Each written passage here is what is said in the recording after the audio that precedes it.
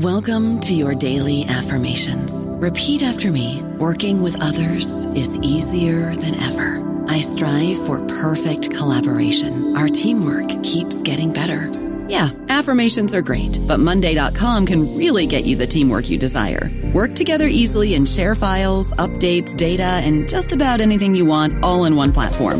Affirm yes to start, or tap the banner to go to Monday.com. With the Lucky Land Slots, you can get lucky just about anywhere.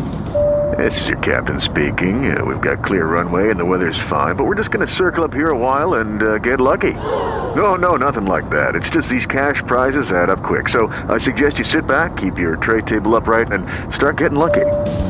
Play for free at LuckyLandSlots.com. Are you feeling lucky? No purchase necessary. Void where prohibited by law. 18+ terms and conditions apply. See website for details. Hello, everybody. This is Marshall Poe. I'm the editor of the New Books Network, and I'd like to tell you that we have a new and improved website. It has 2 new features that we think you'll love. One of them is a vastly improved search engine, so that when you type in keywords, you'll get a bunch of episodes really quick. The other is the ability to create a listener account. And in that listener account, you can save episodes for later listening. So you can create a kind of listening list. We think these features are neat and we think you'll enjoy them. Please visit the site today.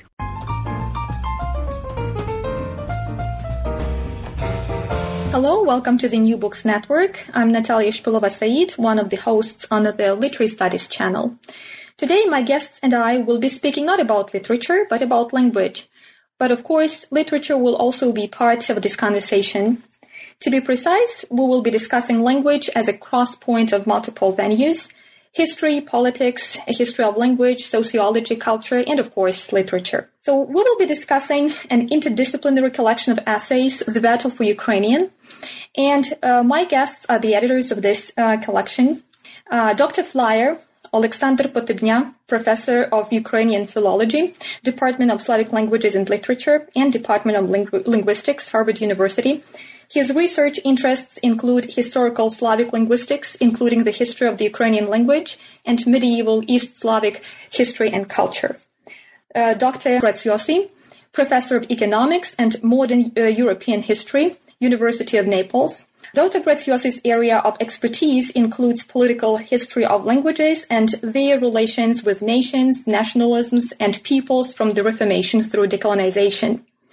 And Dr. Haida, Senior Advisor, Ukrainian Research Institute, Harvard University.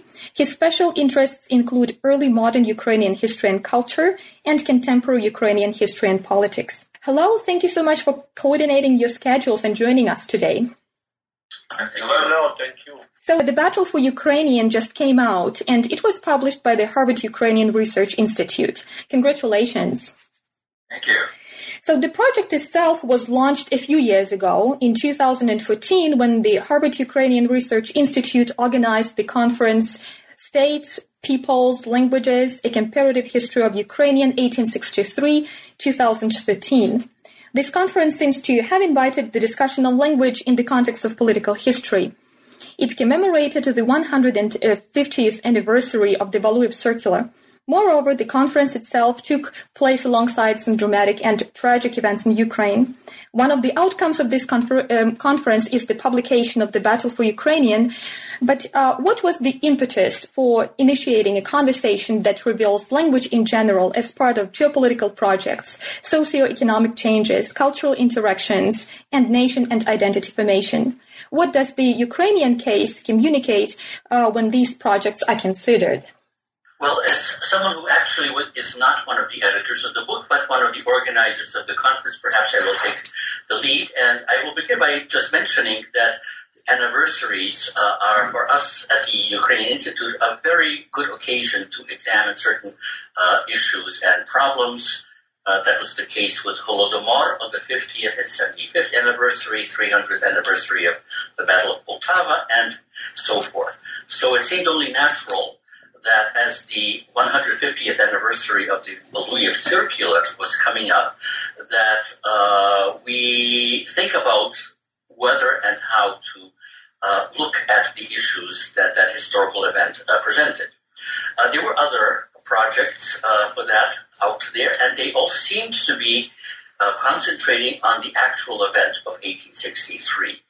The idea occurred to us that it might serve us better if we took the events of 1863 and the Valuyev Circular as the jumping off point to look at developments in the political fate of Ukrainian since then, over the past 150 years.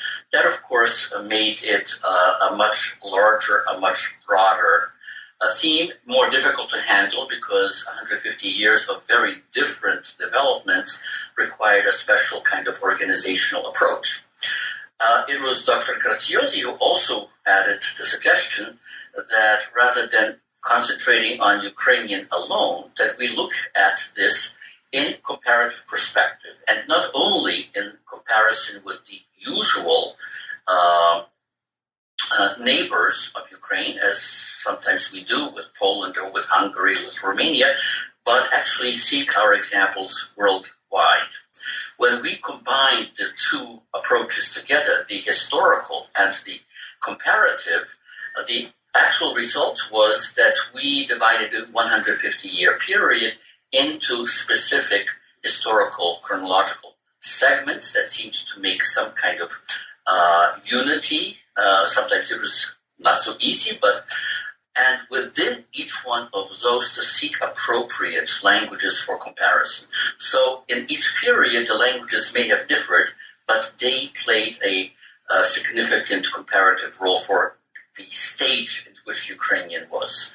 So, for example, in the first period, which covered the late Tsarist period, 1863 to 1905, we took the examples from the continental empires.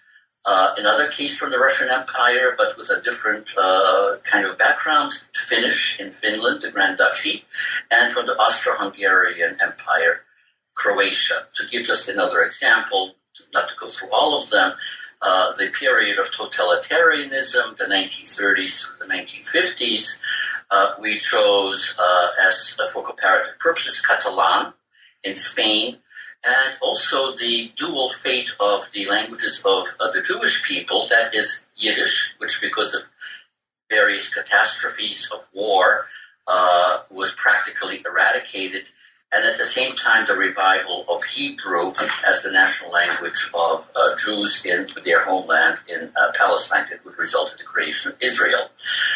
So these two approaches, I think, lend a special, in fact, unique character to this project, and I will end by saying that it brought together for the first time what would not appear natural colleagues, but people who were perhaps discovering each other for the first time. Students of Ukrainian language and language politics were perhaps for the first time collaborating with Finnish scholars and French-Canadian students of French-Canadian linguistic problems, or Catalan, or problems of Irish, and at the same time the representatives of those national languages and studies were perhaps interacting with us for the first time and discovering what commonalities and what differences we had. So I believe that out of this, we all came out much better informed.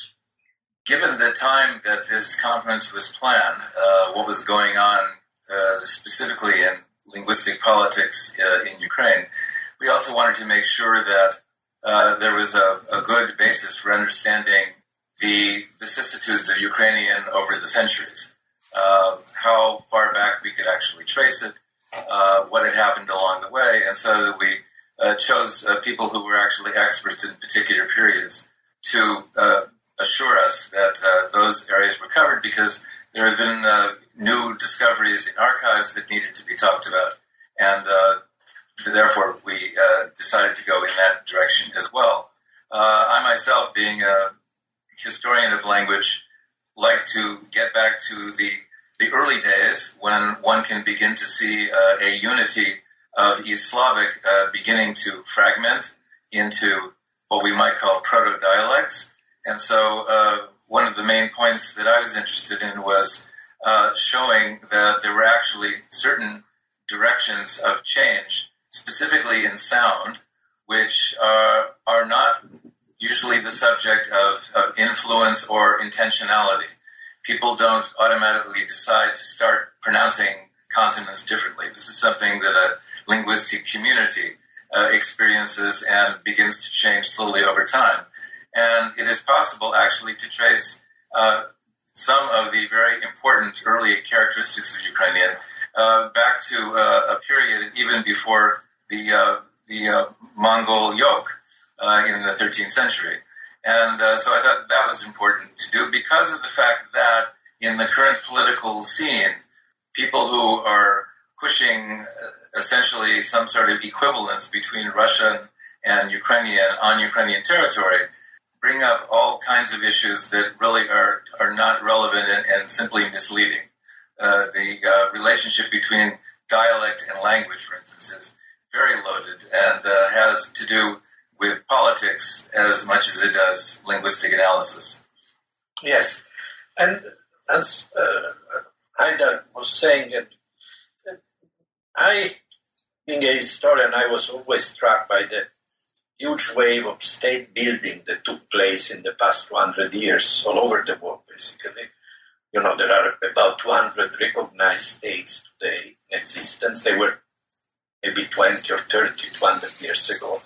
And besides these 200, there were many attempts at state building. I think only in Ukraine there were at least 7 or 8 attempts at state building, only in the 20th century, with different ideology. And with each attempt at state building, there was a language question, how to deal with language, which language to choose, how to foster that language, how to maybe deal with other language existing in the territories of the state that was supposed to be created, and so on and so forth. And so, and Ukraine, according to me, provided an extraordinary lens to study this, because during this, especially past 100 years, but as Professor Fly was saying also before then, Ukraine has been a laboratory of coexisting languages and developing languages.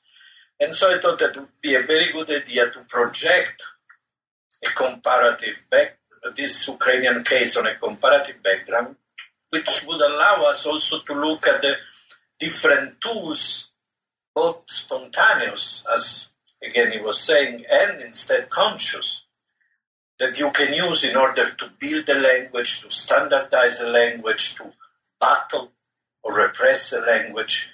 And I thought that by comparing different cases that to me are extremely interesting and allow us to understand much better not only the Ukrainian case, but the language question in general, this could be really very, not important, really interesting.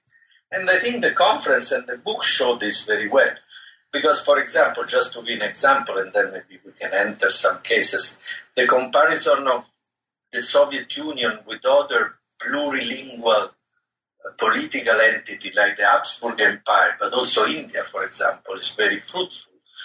And the comparison of the developing of Ukrainian or the repression of Ukrainian is extremely revealing if you put it into contrast with the Irish case or the Finnish case. You know, Ireland is maybe the most interesting case, but many others too. So the idea was to build this larger spectrum of cases and then to see how the various factors change their roles in different conditions. Religion, for example, would be a perfect example of this. Can we speak a little bit about history? So one of the starting points for this collection is the Valuyev Circular, which was enacted in 1863. And this circular was also followed by Yemsky Decree in 1876. Would you briefly describe these two documents in a historical sense? There was real concern in the Imperial Russian government about the potential separatism of Ukraine from the Russian Empire. They had already had the experience of the Polish uprising, and for that reason, there were officials in the government who wanted to make sure that Ukraine remained part of the Russian Empire. Pyotr Valuyev was one of them. He was the Minister of Interior, and what he essentially circulated was a secret document, one that was never published, that pointed out the various areas in imperial life, you might say, where the Ukrainians seemed to be doing things that might actually represent a separatist move, and felt the urgent need to do something about that. There's a bit of irony in the actual language itself, because on the one hand, Valuyev actually compliments some of the literary productions done in the language, what he called the Little Russian language, which is the term for Ukrainian in the Russian Empire, that there were actually some very talented individuals, and that was fine for what he was really talking about, the elite citizens of what he called Southern Rus. But when that language began to actually be extended to other domains, such as education or religion, that already was signaling a danger point. And at that time, although recognizing the Little Russian language and calling it that, suddenly he turned around and said, after all, this is nothing but a dialect, and that it never was a language and never will be. So there's built-in contradiction there. One of the interesting points made in the book is that there was actually not total agreement within the government itself about what to do with Ukrainian. The Finnish case was actually mentioned as one where a language could actually be used for regular purposes, and that it did not necessarily represent a threat. At any rate, that was the story. The interesting fact also, as pointed out in our book, was that the Valuyev circular, even though this was presumably the policy of the government, it had lots of leaks. There were people, the censors simply didn't see what was going on when things were published. All one had to do was change the name of the language from Little Russian to Southern Russian, and all of a sudden things got published. So in other words, it didn't totally work. The Ems decree, maybe Luca would like to talk about that. Well, the Ems decree of 1876, which was signed by the emperor when he was outside of Russia at Ems, basically extended and amplified on the Valuyev circular. And its main objective, I think, was to, again, tighten the scope of the language, limiting it largely to belletristics, to literature, and again, it was not supposed to spread into other spheres. I'm not sure it made it into this book, but I am reminded by Professor Flyer's mention of religion, a point made by another one of our colleagues at one point, Roman Shpurlyuk, that in the 1880s and 1890s, the publication of the works of Karl Marx in Russia were completely legal, whereas in the nominally Orthodox religious empire, a Ukrainian translation of the Bible was not permitted, was illegal. In view of the 100th anniversary of the revolutions that we are commemorating or that we are noting this year, it is a rather ironic. But of course, as Professor Flyer says, and I do not mean to negate by my remarks the importance of what he said, was that it was like a sieve through which, a great many things, were able to come out. But it was the intent, the trajectory, I think, of those two documents that was important. And if I can also add, one of the important outcomes of this is what the imprint it left on the psychology of Ukrainians. People who otherwise might not remember Valuyev, and perhaps even his name, may well remember the phrase "Нет, не было и быть не может." It became one of those stereotypical phrases that some people have picked up, and many of them gave this phrase their own interpretation, their own meaning, which may not have been exactly that was meant by Valuyev. So there is a lingering legacy beyond the strictly policy level. Yes, if I may add something in the sense that the Valuyev, if you project it on a longer run, on a longer period, of course, is the softest, let's say the softer variation of the repressive policy adopted against the Ukrainian language in the course of Russian and Soviet history. Because, of course, you have also the much more brutal policy of, let's say, after 1932-33, in which really there was a terrible repression of Ukrainian that distorted the development of Ukrainian for many decades. But what is particularly interesting, and I go back to comparison, also in the history of Ukrainians, we have a period in which the Ukrainian was also promoted and built, and there were attempts to develop it consciously, alphabetically, linguistically, from the point of view of dictionaries. And this was very true, for example, in a more informal ways before World War I, after 1905, and in a formalized, very political way in the years of, let's say, Ukrainizacja, as it was called in Soviet history. So a history of a language that was subjected to both great and less great, but still very bad repression, at the same time, very strong promotion of the language. And this is very revealing when you look at other cases that went through very similar stages, not as brutal. So the radicalization, the radicalism of the Ukrainian experience throws a very revealing light even on other experience. At the same time, for example, I go back, if you take Irish, which is, Ukrainian still lives quite well in Ukraine, and not only in Ukraine, Gaelic in Ireland, in spite of all the promotion that there was after the independence of Ireland, is still the national language of Ireland, but its knowledge is very limited in a way. So the Ukrainian case shows also the relative success of promotion and repression. They were speaking about the relative success of repression because it was a sieve and many things passed through and the Ukrainian could develop in spite of repression. At the same time, the limits of promotion, because it could be reversed. For example, in Stalin's Soviet Union, it was reversed brutally, or it could be ineffective. That is, it's not always true that if you promote consciously a language, you are successful in this. So there are limits to the political, let's say, guidance of a language. Yeah. If I could add to that, because the Irish case, I think, is instructive for Ukrainian in many ways. If we look at the political history of Ukrainian, in the historical setting, it is very often in connection with nation building. And in the case of many Ukrainians, especially those interested in ideology of nation building, there was a very close connection between the language and the nation, and the fear that the disappearance of a language means the disappearance of the nation.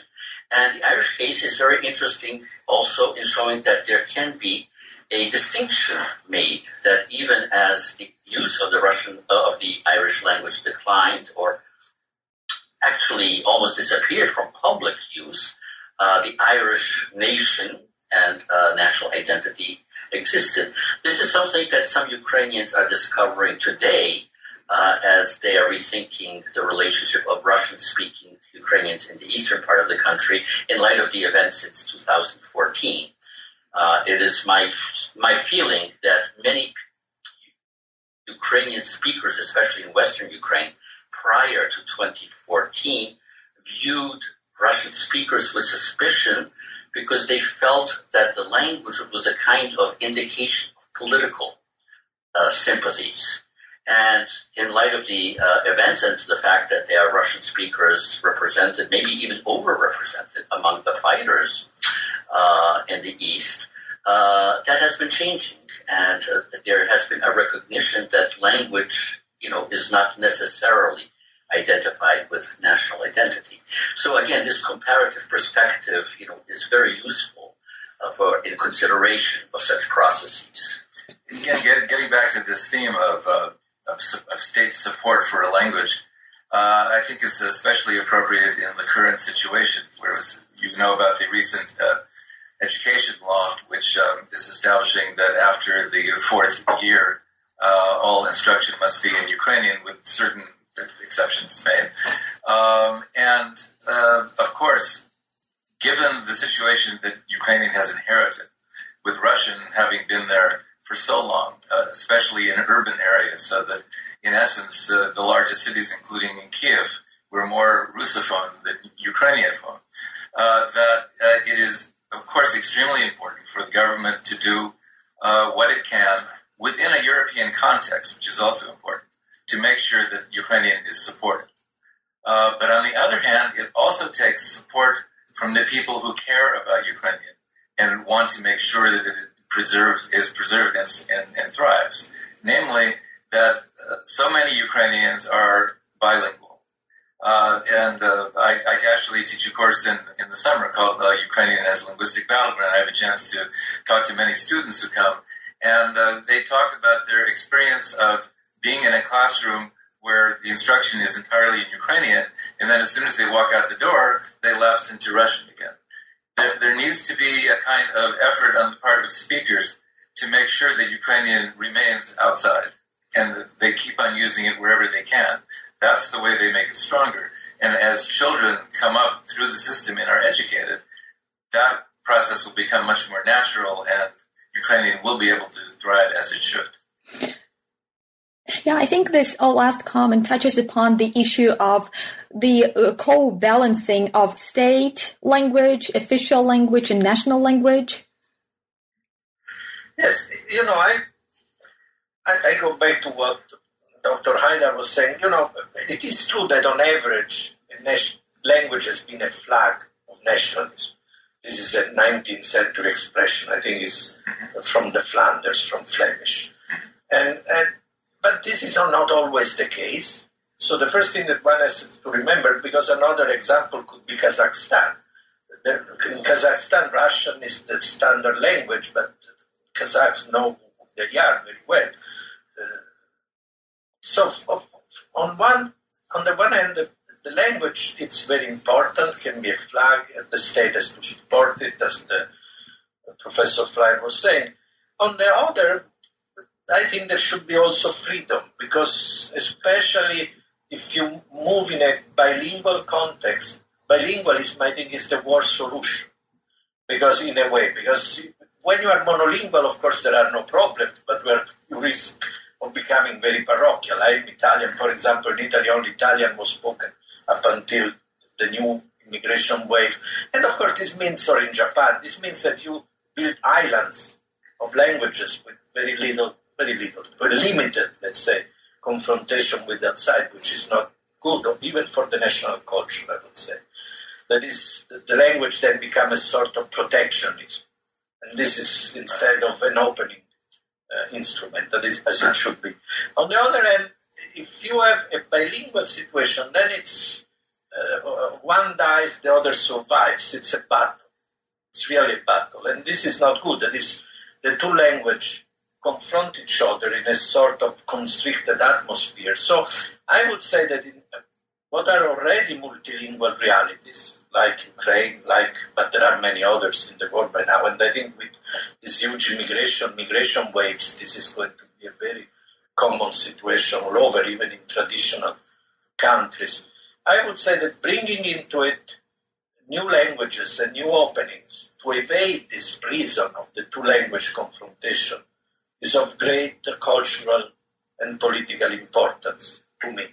That is, for example, if I think of the role that English could have in Ukraine as in order to avoid this idea that you have to know Russian to reach the world, you can do it also through English, and then it would be not directly conflictual, for example. It would be just another opportunity. These things have to be considered. But of course, given all the repression that there has been in Ukraine, and I would say that Ukraine is probably, I think with Catalan, but Catalan it lasted very shortly. But Ukraine is possibly the case in which the language was most radically repressed, at least in Europe, in the 20th century.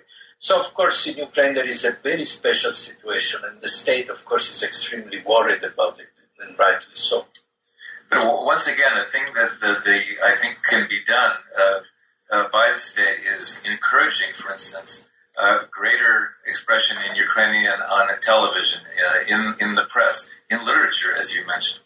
And it seems to me that the way that Ukrainian can thrive is to create wonderful literature, wonderful television, great newspapers with interesting stories that will attract the attention of people who primarily speak Russian but also know Ukrainian.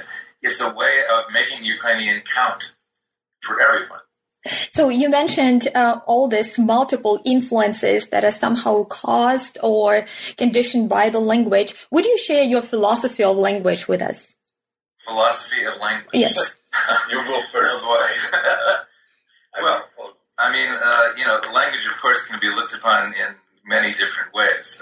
I'm especially interested in the way that languages change over time. But, at heart, language is simply a way that we as human beings can communicate with each other. So communication is ultimately at the foundation of everything.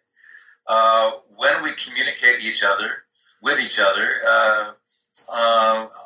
in an honest way, in a way that trust can be established so that a community itself can thrive, then the language is doing its job. When a language is pushed, pressed, twisted in a way that stirs up all of the feelings of hostility or insecurity that we, of course, experience as well, then it can do a lot of damage. It's essentially a neutral means which can be distorted in very many ways, as we know. The Soviet Union, I think, was an experimental laboratory as to how to take language and twist it upside down.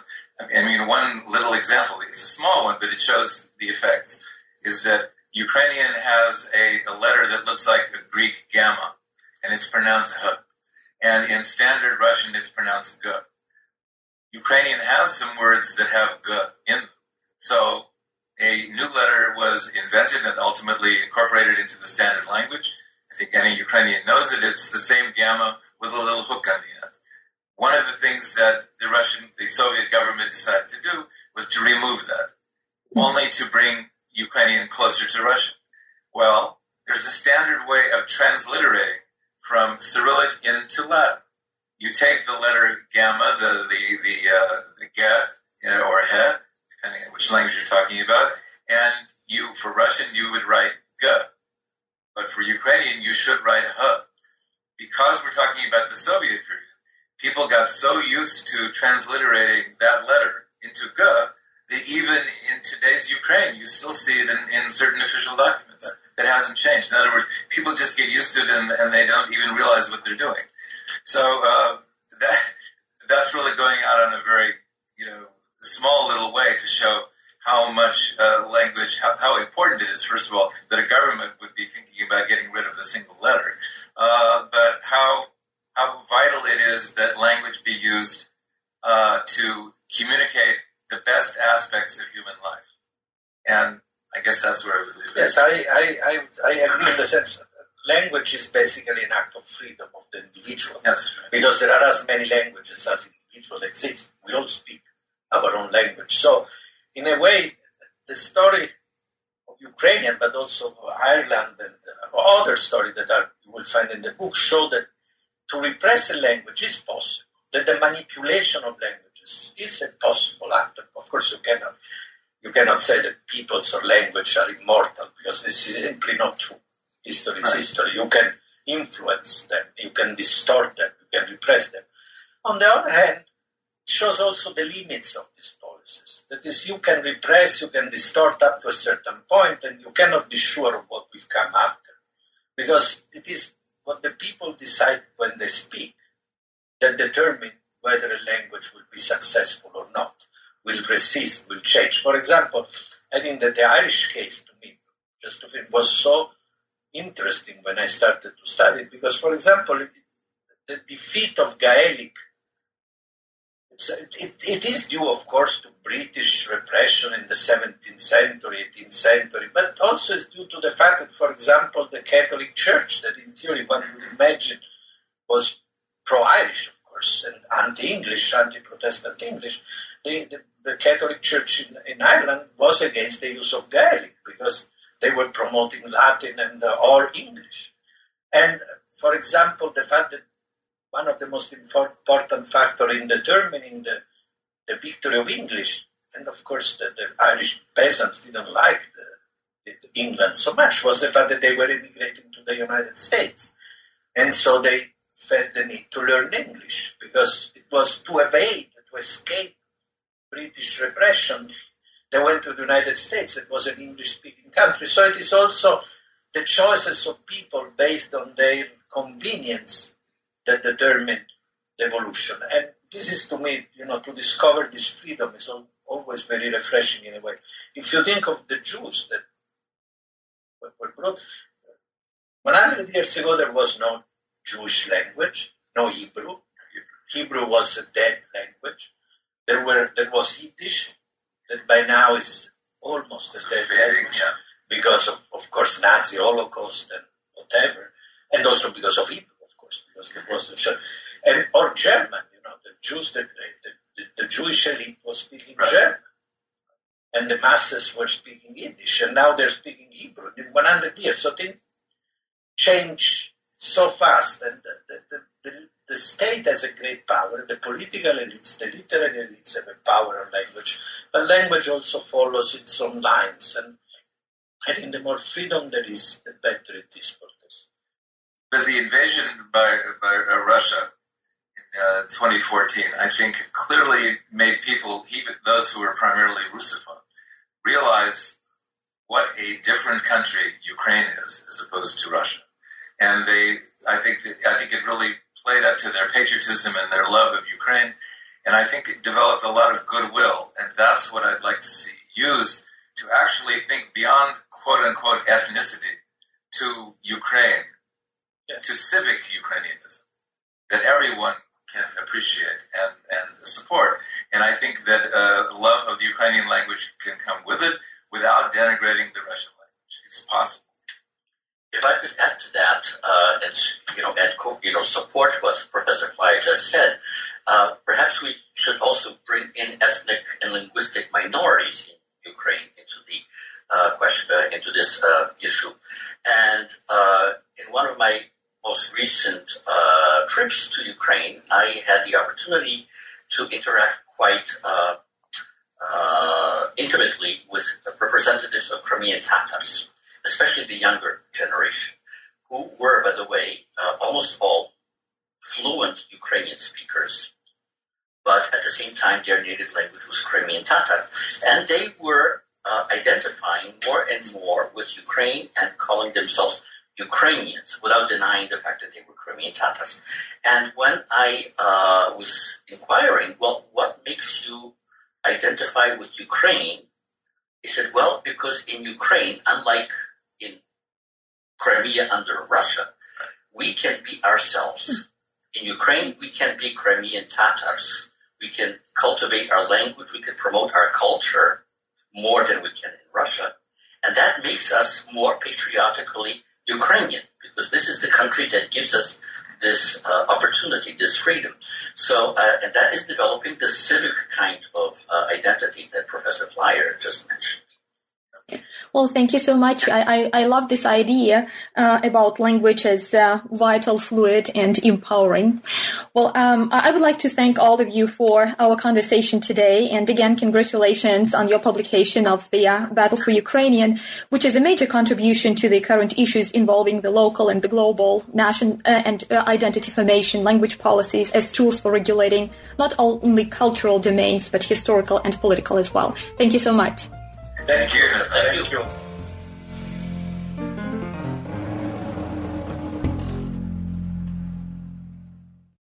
With the Lucky Land Slots, you can get lucky just about anywhere. This is your captain speaking. We've got clear runway and the weather's fine, but we're just going to circle up here a while and get lucky. No, nothing like that. It's just these cash prizes add up quick. So I suggest you sit back, keep your tray table upright, and start getting lucky. Play for free at LuckyLandSlots.com. Are you feeling lucky? No purchase necessary. Void where prohibited by law. 18+ terms and conditions apply. See website for details.